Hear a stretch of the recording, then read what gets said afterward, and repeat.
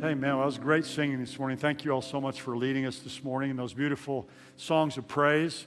It's great to see all of you here this morning with us. I know many of you are watching online, and we're so thankful to have you with us as well. If you're visiting with us, thank you so much for visiting Faith Bible Church here this morning. I want to welcome you here.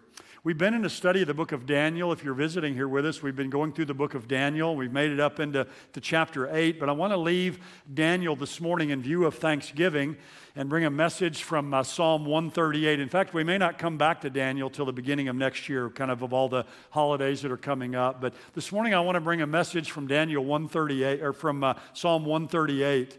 And it's a message I've simply titled, Thank God. So if you'll take your Bible and open there with me, I want to read this psalm for us as we begin here this morning.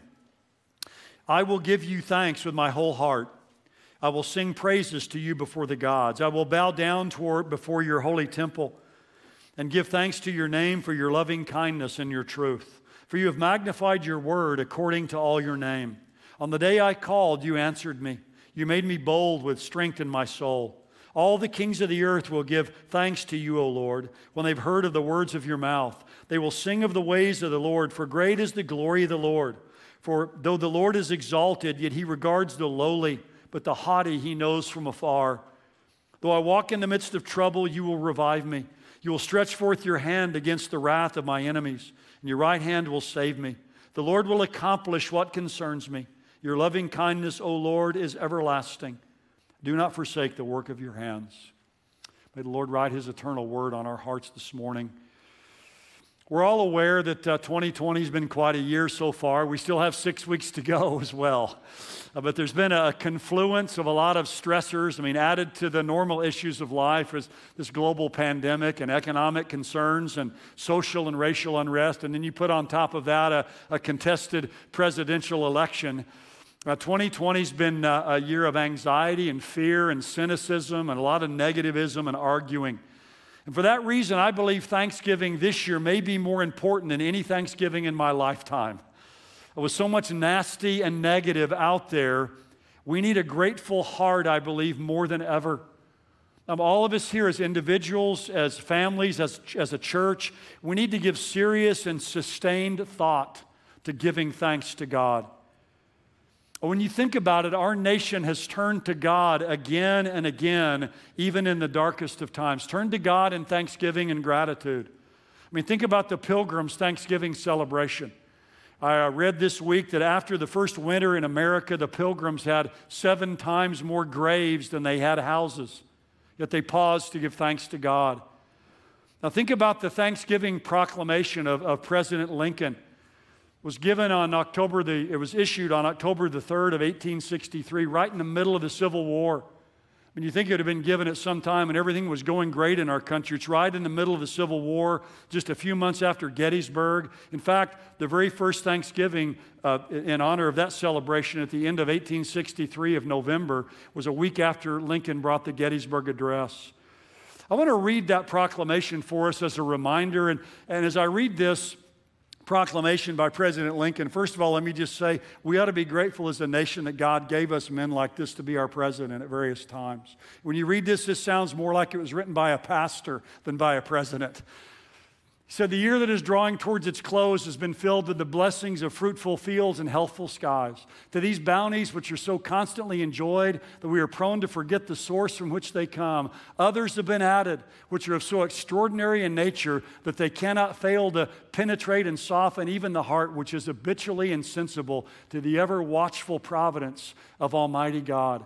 In the midst of a civil war of unequaled magnitude and severity, which has sometimes seemed to foreign states to invite and to provoke their aggression, peace has been preserved with all nations. Order has been maintained. The laws have been respected and obeyed, and harmony has prevailed everywhere except in the theater of military conflict. While that theater has been greatly contracted by the advancing armies and navies of the Union, needful diversions of wealth and of strength from the fields of peaceful industry to the national defense have not arrested the plow, the shuttle or the ship. The axe has enlarged the borders of our settlements, and the mines, as well of iron and coal as the precious metals, have yielded even more abundantly than heretofore. Population has steadily increased. notwithstanding the waste that's been made in the camp, the siege, and the battlefield. And the country, rejoicing in consciousness of augmented strength and vigor, is permitted to expect the continuance of years with large increase of freedom. No human counsel has devised, nor hath any mortal hand worked out these great things. They are the gracious gifts of the Most High God, who, while dealing with us in anger for our sins, hath nevertheless remembered mercy. It has seemed to me fit and proper that they should be solemnly, reverently, and gratefully acknowledged as with one heart and one voice by the whole American people. I do therefore invite my fellow citizens in every part of the United States, and also those who are at sea and those who are sojourning in foreign lands, to set apart and observe the last Thursday of November next as a day of thanksgiving and praise to our beneficent Father who dwelleth in the heavens. And I recommend to them that while offering up the aspirations justly due to Him for such singular deliverances and blessings, they do also with humble penitence for our national perverseness and disobedience commend to His tender care all those who become widows, orphans, mourners, or sufferers in the lamentable strife in which we are unavoidably engaged, and fervently implore the interposition of the almighty hand to heal the wounds of the nation and to restore it as soon as may be consistent with the divine purposes to the full enjoyment of peace, harmony, tranquility, and union. What a statement. What a statement. Well, let's pray together. Our Father, you are the Most High God. You're the Lord God Almighty. You sit enthroned in the heavens. You rule and overrule in the affairs of nations. Yet, Father, you're here with us right now and you care about us. You love each one of us. You've demonstrated your love toward us, and that while we were sinners, Christ died for us. Father, we're thankful for this nation. We're thankful for your kind and gracious hand, Lord, that's rested upon us. But Father, we're a nation in need of your help. We pray that as people see how fleeting and how frail life is, the people will turn to you as the only hope that they have in this life or the life to come. And we pray and echo the words of President Lincoln when he said that we ask for your almighty hand to heal the wounds of the nation, restore it as soon as may be consistent with the divine purposes, to the full enjoyment of peace, harmony, tranquility, and union. Father, for our families as we gather this year, it'll be different for many of us. We pray, Father, you'll fill us with joy, fill us with thanksgiving, give us grateful hearts. And now, Father, as we open your word, we're thankful to you for the inspired, inerrant word of God. We're thankful for your Spirit who lives inside of us. We pray that you'll minister to us as we open the word of God together. In Jesus' name we pray. Amen. Chief Justice Melville W. Fuller was a man of great dignity and integrity. He was a very intelligent, brilliant man who used those services or used those abilities in the United States Supreme Court. He was also very involved in the Episcopal Church of his day, and near the end of his life, he presided at a church conference, an Episcopal conference. And a great debate arose, and one of the parishioners got up and entered into a great tirade against education. And near the end of his statement, he said, "I thank God I've never been corrupted by contact with any college or university." Well, Chief Justice Fuller couldn't take much more of it. He said, "Do I understand that the speaker is thanking God for his ignorance?" And the man paused and said, "Well, yes, if you want to put it that way." And then Fuller replied, "Well, all I have to say to you then is that you have a great deal to be thankful for." Well, all of us have a lot to be thankful for too. And I pray that all of us realize that and recognize that few things in life are as important and as informative and transformative as a thankful spirit. There's a quote I ran across. This will be online. You can look at this later if you'd like to, but this is a great quote. "Gratitude unlocks the fullness of life. It turns what we have into enough and more. It turns denial into acceptance, chaos to order, confusion to clarity. It can turn a meal into a feast, a house into a home. It can turn a stranger into a friend. Gratitude makes sense of our past, brings peace for today, and creates vision for tomorrow." That's what gratitude does in the heart and the life of a person, of course, especially in a believer. The Bible has a lot to say about thanksgiving and gratitude. In fact, there are about 138 passages in the Bible dedicated to thanksgiving. And most of you know that the largest cluster of those are found in the Psalms. And so this morning I want to look together at one of the great Psalms of thanksgiving, Psalm 138. You'll notice there the superscription in your Bible says a Psalm of David. David wrote about half the Psalms, and this section of Psalms from Psalm 138 to 145, those 8 Psalms are the last 8 Psalms that we have of David in the Psalter.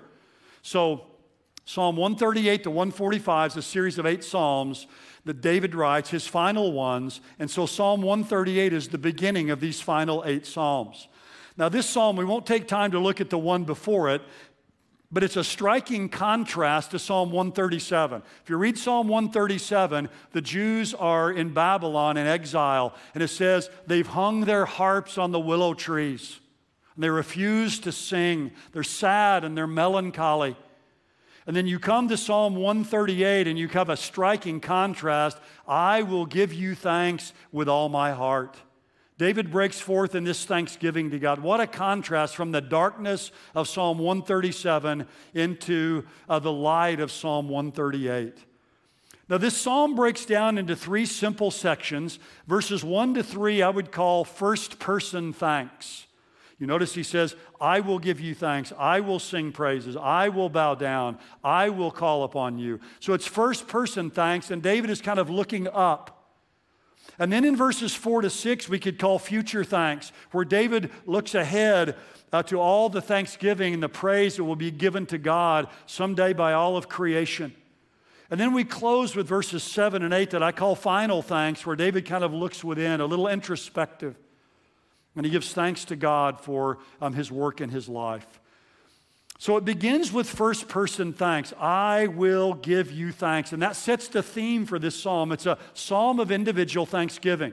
And 3 times you have the word thanks. Verse 1, verse 2, and in verse 4. And notice he says, I will give you thanks with all my heart. Literally, it's with all of my being. David is not half-hearted in giving thanks to God. This is a full-throated, full-bodied thanks on David's part.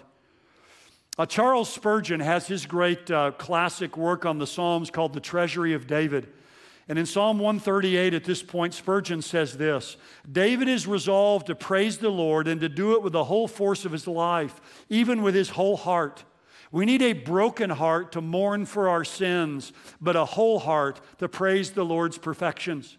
If ever our heart is whole and wholly occupied with one thing, it should be when we are praising and thanking the Lord. That ought to be one time in our life when it's giving to God everything that we have. Now you notice here he says, I will sing praises to you before the gods. Now that word gods there is the word Elohim, and it can refer to human beings, to rulers on the earth or judges. Sometimes, and even in the Psalms, it refers to angels. But probably here it refers to pagan gods. David is saying here, I'm not ashamed to thank Yahweh and give him praise with all my heart, even before these pagan gods, because of course David knows there are no gods at all. And I think he's saying this as well. He's calling these gods to witness that the God he worships is the only true God who's worthy of praise. So David is a monotheistic monarch. He knows there's one God, the true God, and he's worthy of praise, and David's not ashamed to praise him before all the gods. And you and I shouldn't be afraid to praise God before people in our culture who worship foreign gods as well. Notice he says, I bow down before your holy temple. Now, some question, how could David have written this psalm since the temple didn't exist when David wrote this, obviously, because it's his son Solomon who builds the temple. Well, the word used here for temple is also used of the tabernacle that existed before the temple was constructed. So this is the place where God's presence dwelled. David comes and bows down here before the Lord. And David's posture, notice, is humble as he's giving thanks to God. And there's a very important point here that we dare not miss, and that is to really be thankful, you have to be humble. A proud person is never a thankful person. It's when we come in humility before God that gratitude springs forth in our life. This was brought home to me about, it was a little over a year ago. Cheryl and I had the opportunity to travel to Brazil. We flew to Sao Paulo, Brazil, straight flight from Dallas.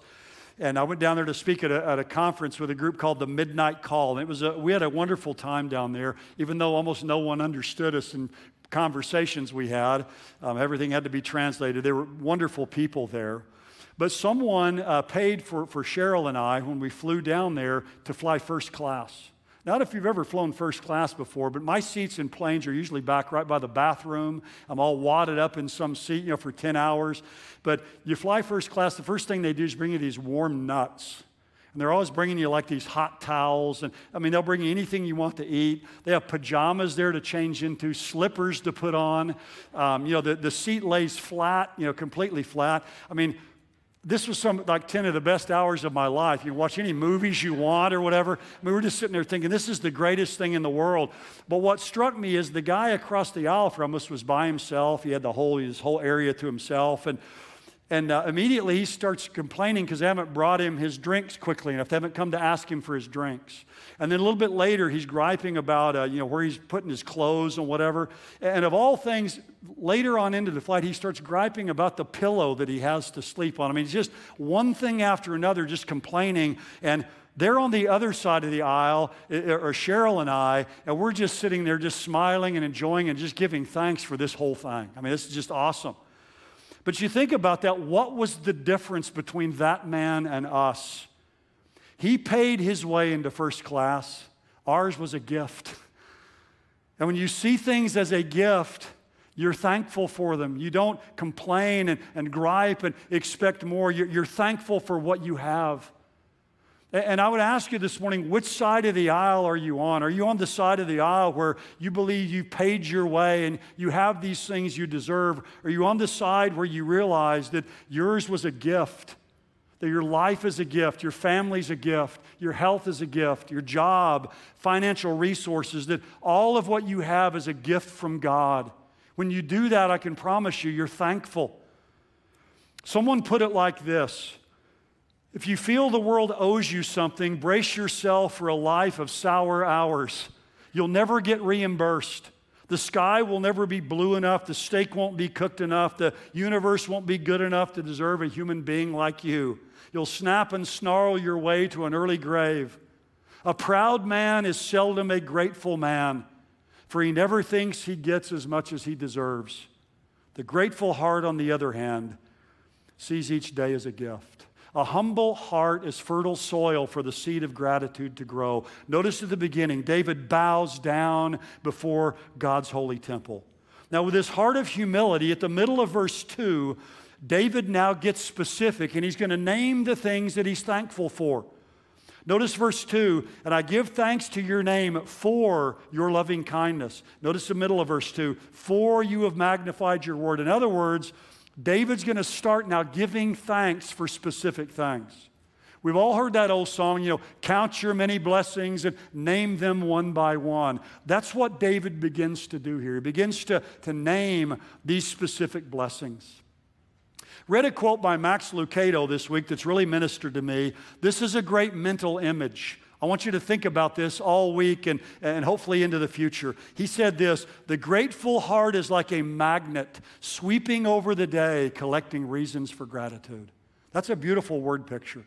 A grateful heart is like a magnet that is sweeping over the day, collecting reasons for gratitude. And at night, as our grateful heart is sweeping over the day, you and I should be able to collect reasons for gratitude before we go to sleep at night and thank God every day and every night for His goodness to us. So that's what I want to do here in the moments we have left. Is I want to, with a grateful heart, for us to go with David as he sweeps over his life. And he collects these reasons for gratitude to God. And I see in these verses 5 things that David is thankful for, 5 reasons that David has a thankful heart. And he begins here with patience, or you could call it pardon. Notice he says here in verse 2, I give thanks to your name for your loving kindness and your truth. The word loving kindness there is a well-known word in Hebrew. It's the word hesed. And notice you'll see the same word down in verse 8. Your loving kindness, O Lord, is everlasting. So it's kind of like an inclusio, or kind of like bookends to this psalm. The loving kindness of God. Now, this word hesed carries a variety of meanings. It means kindness, loving kindness, mercy, God's covenant love.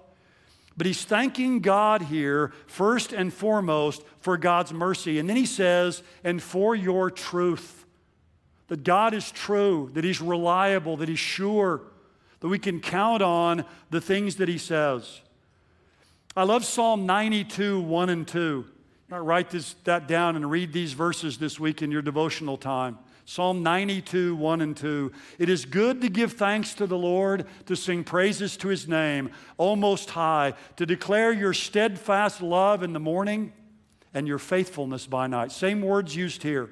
The faithfulness, steadfastness of God in the morning and his faithfulness by night. Look, for you and for me, ultimately, this is the beginning point of all gratitude to God.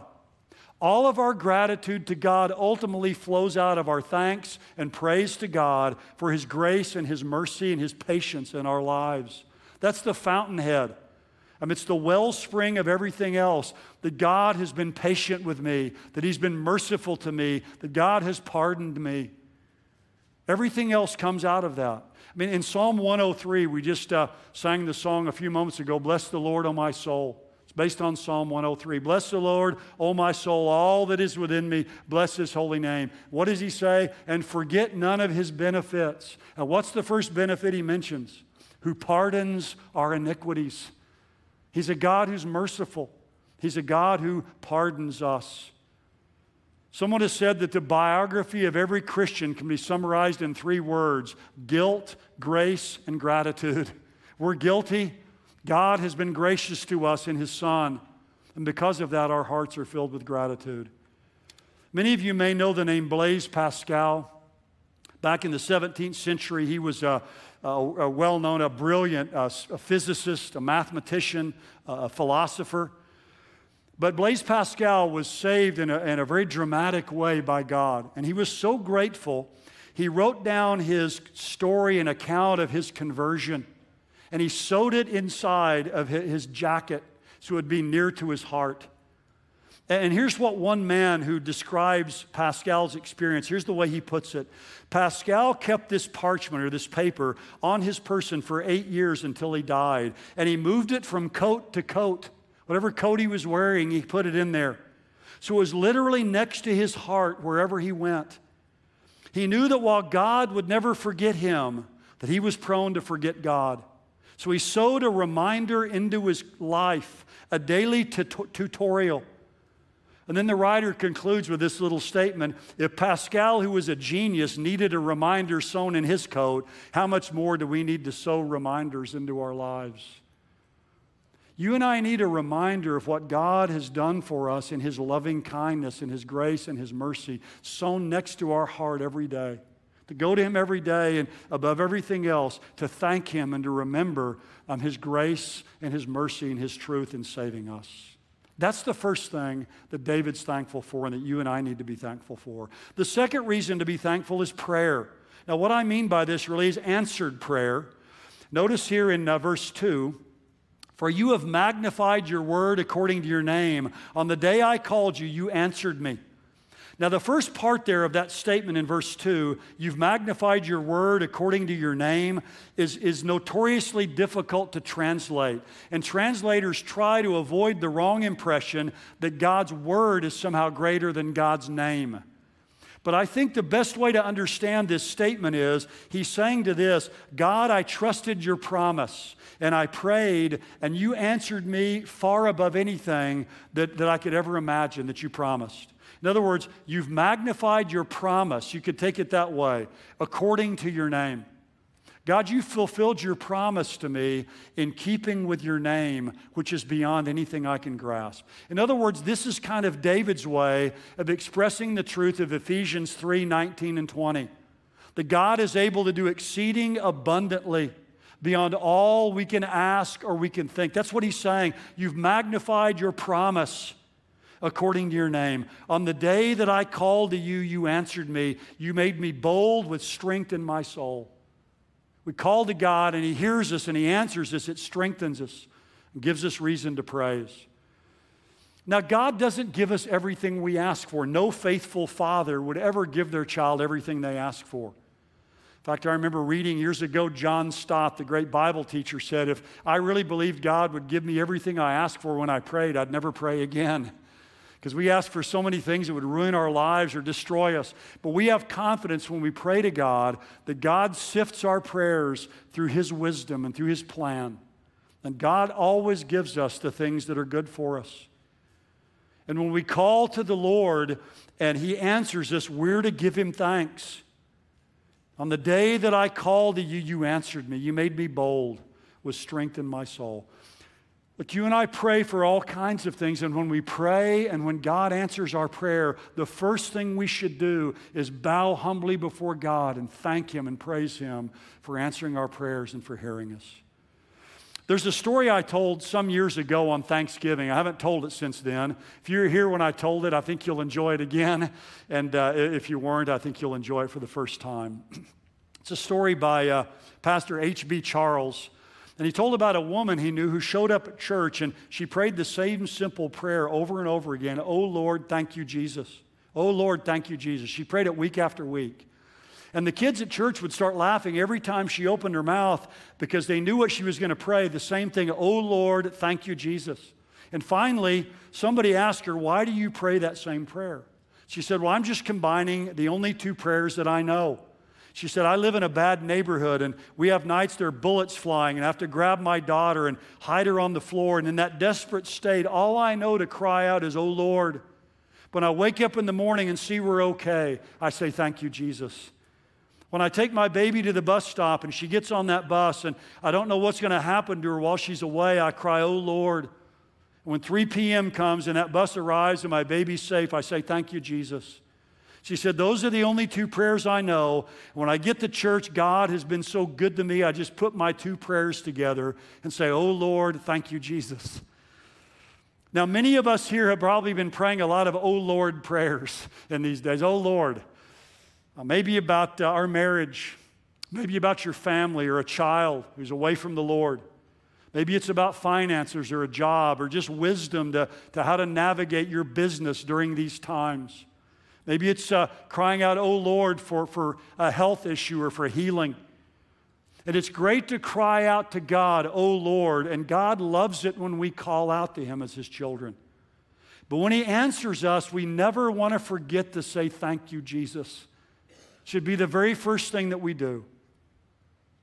Is to say, thank you, Jesus, for hearing me. As the psalmist says, on the day I called, you answered me. You made me bold with strength in my soul. We thank God for His patience, His pardon. We thank Him for His prayers, for our prayers He answers. The third point, and I don't want to spend much time on this in verses 4 to 6, but we thank God for His preeminence. He looks to the future. Basically what David's saying in Psalm 138, verses 4 through 6, is, God, you're so great that my praise isn't enough for you. The praise of the people in Israel isn't enough for you. God, the only way that you can be rightfully praised is for everything on earth to praise you. Look at verse 4. All the kings of the earth will give thanks to you, O Lord. It's future tense. When they have heard the words of your mouth, they will sing of the ways of the Lord, for great is the glory of the Lord. God is so great, He must be praised and worshiped by kings and their kingdoms. Every king will name His name. This is really a counterpart to Philippians 2, which says, every knee will bow and every tongue will confess that Jesus Christ is Lord, to the glory of God the Father. Back all the way in the book of Revelation, in Revelation chapter 5, if you read that chapter, it just builds as a great crescendo of thanksgiving to God. And at the end of that chapter, it says, and every created thing which is in heaven and on the earth and under the earth and on the sea and all things in them, I heard saying, to Him who sits on the throne and to the Lamb. The one who sits on the throne, here's God the Father. The Lamb is God the Son. I remember down at Dallas Seminary years ago, my professor, Dr. Pentecost, he liked to call God here in the book of Revelation the throne sitter. I remember that. He's the one who sits on the throne. He's the throne sitter. To the throne sitter and to the Lamb be blessing and honor and glory and dominion forever and ever. The four living creatures kept saying amen, and the elders fell down and worshiped. Just all of creation offering up praise and thanksgiving to God.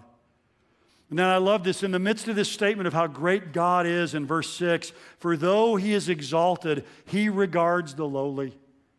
Remember, that's where we started back up in verse 2, bowing down before God. God regards the lowly. God reaches down into the ranks of humanity and finds people like us to use and to bless. But notice it says, the haughty He knows from afar. Proud people are distanced from God. But He again highlights the importance of humility and giving thanks. But the main thought here is the glory of the Lord is great. All of creation must praise Him. The fourth reason for a grateful heart He gives here in verse 7 is protection. Though I walk in the midst of trouble, You'll revive me. Now, reading this psalm and all of its thanksgiving, who would have guessed that David's facing trouble? I mean, it looks like everything's going great in his life, but David is expressing thanks in the midst of trouble. And that's exactly what the Pilgrims did. Again, 7 times more graves than houses. They thanked God. That's what President Lincoln did right in the middle of the Civil War. Though I walk in the midst of trouble, You'll revive me. The psalmist here is thanking God for His protection and His preservation. And look, that may be where you are today. You may be swimming in troubles today. You may have people that you're at odds with who are angry at you. Notice what he says in verse 7, You'll stretch forth Your hand against the wrath of my enemies. David had his enemies. He had people who were against him. Circumstances may be against you, but you and I need to thank God for His strong, outstretched right hand. Your right hand will save me when I walk in the midst of trouble. Look, you and I, all of us here, all of us have troubles. There's the old saying, you're either, going into a trouble or you're between troubles or you're getting ready to go into a trouble. Job says in the book of Job, man is born to trouble as the sparks fly upward. But you and I need to thank God for His deliverance in times of difficulty. But we also need to thank God. I don't know if you think about this often, but we need to thank God for walking with us through the trials of life and bringing them through them. But we also need to thank God regularly for the trials that missed us, for the trouble in life that missed us, for the things that God has kept from me. God helps me through the troubles of life, but think about your life and all the things that haven't happened to you that could have happened. That's something I think we rarely thank God for, and we need to do it. Read about a soldier came back from Vietnam, and all of his friends wanted to hear gripping war stories from him. He'd been in combat, but they wanted to hear stories about him being wounded and some being shot or a grenade going off near him or something like that. But he kept telling them, look, I was never hurt and wounded, and all the time I was there. They knew there had to be a great story in there somewhere, but finally he said to them, well, the thing I guess that struck me most is the number of bullets that missed me. And I like that. That might not sound as dramatic, but it's just as dramatic as being wounded. It's just as dramatic are the things that missed us. And as we look back on our life, that's one of the things we ought to give thanks for. As dramatic as being wounded are all the bullets that missed us in life. Think about all the troubles that have missed your family. Think about all the troubles that have missed your children. Think about all the troubles that have missed your grandchildren. All the things that God has protected you from in your life. You and I need to thank God for that. The words of the song Amazing Grace, grace has brought me safe thus far. Grace will lead me home. It's God's grace and His mercy to get us through the troubles of life, but also to keep us from the troubles of life. Every day of our life, we wouldn't make it through 24 hours without the protecting hand of God, that strong right hand. We need to thank God for His everlasting vigil over our lives and over the lives of our children and the lives of our grandchildren. Well, one final thing David gives thanks for is purpose. Verse 8, this is a beautiful verse. The Lord will accomplish what concerns me. Your loving kindness, O Lord, is everlasting. There's a lot of ways to translate the beginning of verse 8. They all have the same idea. Some translations have, the Lord will work out His plans for my life. He'll accomplish what concerns me, His plans for me. The ESV has, God will fulfill His purpose for me. But that word accomplish here in the New American Standard means to bring to completion, to carry something to its completed end. And it's saying here that God has a purpose for your life and my life, and God's purpose will not be frustrated. God finishes things in the lives of His people. This is kind of the Old Testament counterpart to Philippians 1:6 that says, "For I'm confident of this very thing, that He who began a good work in you will perfect it until the day of Jesus Christ." You have the first day and the day of Christ, the bookends of our lives. And our confidence is in God, that God will never receive an incomplete. That God finishes what He starts. God will never let go of us. There's an unstoppable work of grace in our lives. And it's God's work from beginning to end. He began a good work in you, and He will perfect it until the day of Jesus Christ. Look, God is at work in your life right here where you are today, and God has plans for your life. And you're not on this path alone. You were put here for a purpose, and you were put here for the purpose of the one who made you. Notice verse 8, the end of the verse. Don't forsake the work of your hands. God, you made me, and you have a purpose for me.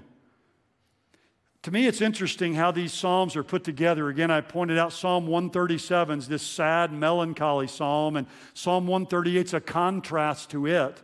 But then Psalm 139 kind of continues Psalm 138 because it's the great psalm that God has made us and He knows us. Look down in Psalm 139 and verse 13. You formed my inward parts. You wove me in my mother's womb. I give thanks to you, for I'm fearfully and wonderfully made. Wonderful are your works. My soul knows it very well. My frame was not hidden from you when I was made in secret and skillfully wrought in the depths of the earth. Your eyes have seen my unformed substance, and in your book were all written the days that were ordained for me, when as yet not one of them had come to pass. Yahweh's going to fulfill His purpose in my life because He made me. And so I don't bear the burden of finding and fulfilling my purpose on my own. Now let me give a caution here. One person put it like this. This is really a good thought. This doesn't mean we live without ambition or without any sense of direction in life. It doesn't mean we're to wander aimlessly day to day waiting for God to blaze a trail for us. What it does mean is, as we strive to live according to God's Word, we have the assurance He's working on our behalf, behind the scenes, pulling the strings, and making things happen according to His plan. Look, for young people here today, and all that's been going on this last year, I think there's a great deal of discouragement and despair among a lot of young people, a lot of young couples.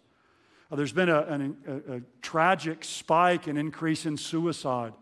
Especially many young people, have lost purpose, or they don't think they have a purpose, or they've never seen a purpose for their lives. Let me say this morning to all of us here, but especially those of you who are younger in this light. God has a purpose for your life. And we need to thank God that He has a purpose for us, and that God will accomplish and fulfill that purpose in our life. You say, well, how do I find out what God's purpose is for me? It's very simple. Yield your life to Him. Just yield yourself to Him. And make yourself available to Him, and God will show you your purpose, and He'll fulfill it in your life. I know I've stated this quote many times by D.L. Moody. It's one of my favorite ones. Give your life to God. He can do more with it than you can. Give your life to Him. Surrender yourself and yield to Him, and He will accomplish and fulfill His purpose for your life.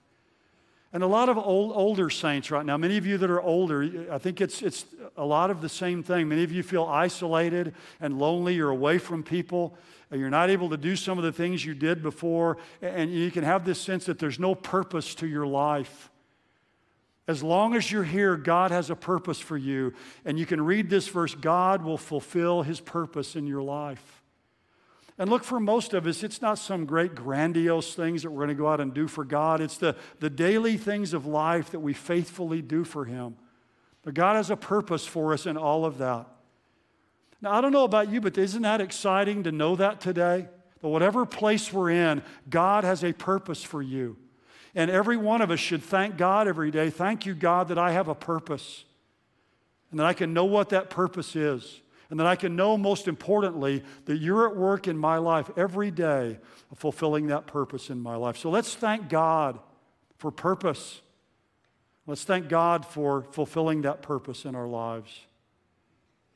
Notice the psalm ends with a prayer, a request. This is the only request in the psalm. He says, do not forsake the work of your hands. The work of your hands is Him. It's David. I'm the work of your hands, God. Don't forsake me. You made me. Now, I love this. He's just said, God will fulfill His purpose for my life. Now he says, God, don't forsake me. I think it's kind of like he's saying, Lord, like someone said in John's gospel, Lord, I believe, help my unbelief. Lord, I know you're going to fulfill your purpose for my life, but God, don't abandon me. God, you made me and I'm yours. Fulfill your purpose in my life. Look, these are 5 things for you and me and our families as we gather this year to be thankful for. Be thankful for God's patience, for His mercy, for His pardon in your life. Let me just say this. Maybe you're here this morning and you've never received that pardon. That's what you need to do. When Christ died on the cross, He paid our sin debt in full. He paid it all. And now He can offer to every sinner a full pardon from all their sins if they'll just simply take it. If you've never done that, why not take it this morning? And you, like David, can say, I give thanks to you, God, for your mercy and for your truth. We need to thank God for prayers that God has answered in our lives this last year. We need to thank God for His preeminence. As the psalmist says, the Lord is great. The glory of the Lord is great. We need to thank God for His protection, the things He's brought us through, but the things He's kept us from, and the things He's kept from us. We need to thank God for His purpose, that God is working out His plans in our lives. Again, take that image with you. The grateful heart is like a magnet, sweeping over the day, collecting reasons for gratitude. Take your life this Thanksgiving season that like a magnet and sweep back over the year and think of all the reasons that you have to be grateful. You have a great deal to be thankful for, every one of you here this morning, and so do I. So this Thanksgiving, let's give thanksgiving to God and let's do it with all of our heart. I think about this often in my life. I've thought about this. I know I'm never going to be the smartest person in the world. Certainly not going to be the best looking or the richest, the most talented, the most gifted. But I've thought about this at night lying in bed. I want to be the most thankful person in the world. I don't want anybody to outdo me in thankfulness. I don't ever want anyone to be able to outdo me in gratitude to God. Every night as we go to sleep, to sweep over the day and think about the crowded kindnesses of God in our lives. And I hope you're like that as well. Someday you stand before God. People may outdo me in all kinds of things, and they do. But I want to be as thankful a person as I can possibly be in my life. And the reason I want to be that way is for the Lord is very great. Great is the glory of the Lord. The Lord is infinitely worthy of our wholehearted, full-bodied thanks. Let's pray together. Father, we come before you now, and if there's anyone here who doesn't know your loving kindness, they've never tasted your mercy, may they take that pardon right now that Jesus purchased for them on the cross and receive it and come to know the one whom to know is life eternal. Father, for those of us who know you, like Blaise Pascal, keep our gratitude for your mercy close to our heart. Oh, Father, help us to remember every day, many times a day, your mercy to us in sending your Son to save us and for drawing us to yourself and beginning that good work in us.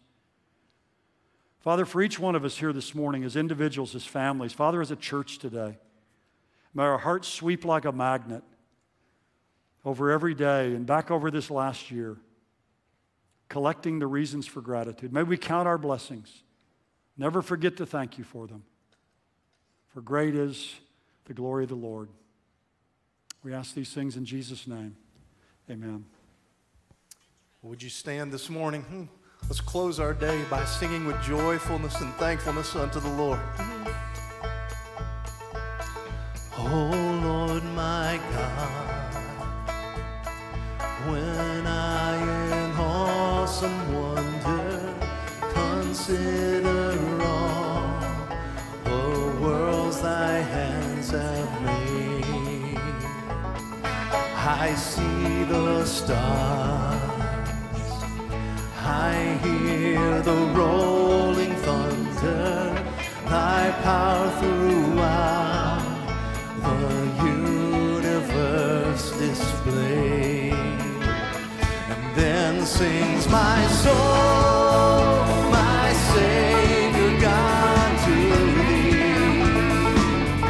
How great thou art, how great thou art. And then sings my soul, my Savior God, to thee. How great thou art,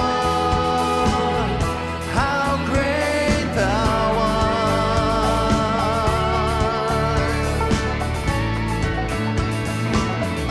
How great thou art. And when I think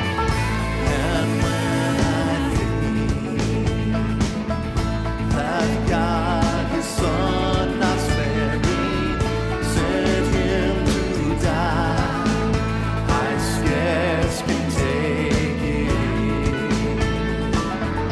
that on the cross my burden gladly bearing, he bled and died to take away my sin. Then sings my soul, my Savior God, to thee. How great thou art, how great thou art. Then sings my soul, my Savior God, to thee. How great thou art, how great thou art.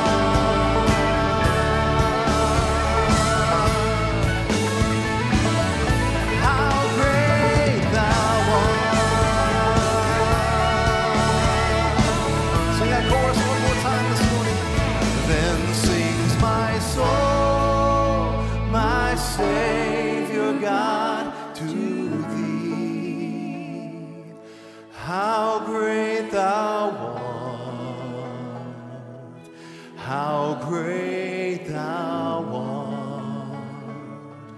Then sings my soul, my Savior God, to thee. How great thou art, how great thou art.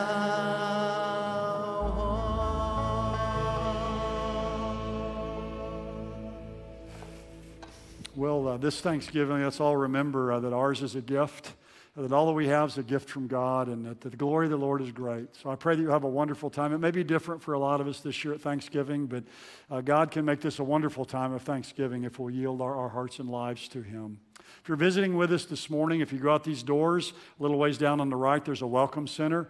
There's some folks there who'd love to give you some more information about our church and just get acquainted with you. I'll be down front here after the service. Our elders who are in this service will be down front, and we'd love the opportunity to get acquainted. And if there's any prayer need that you have, or maybe a burden you've brought in here with you this morning, we'd love to pray with you about that this morning. Let's bow our heads now for the benediction as we leave here with the Lord's blessing upon us. 2 Corinthians chapter 2 and verse 14, the Apostle Paul reminds us, "But thanks be to God, who always leads us in triumph in Christ." All God's people said, amen. Happy Thanksgiving.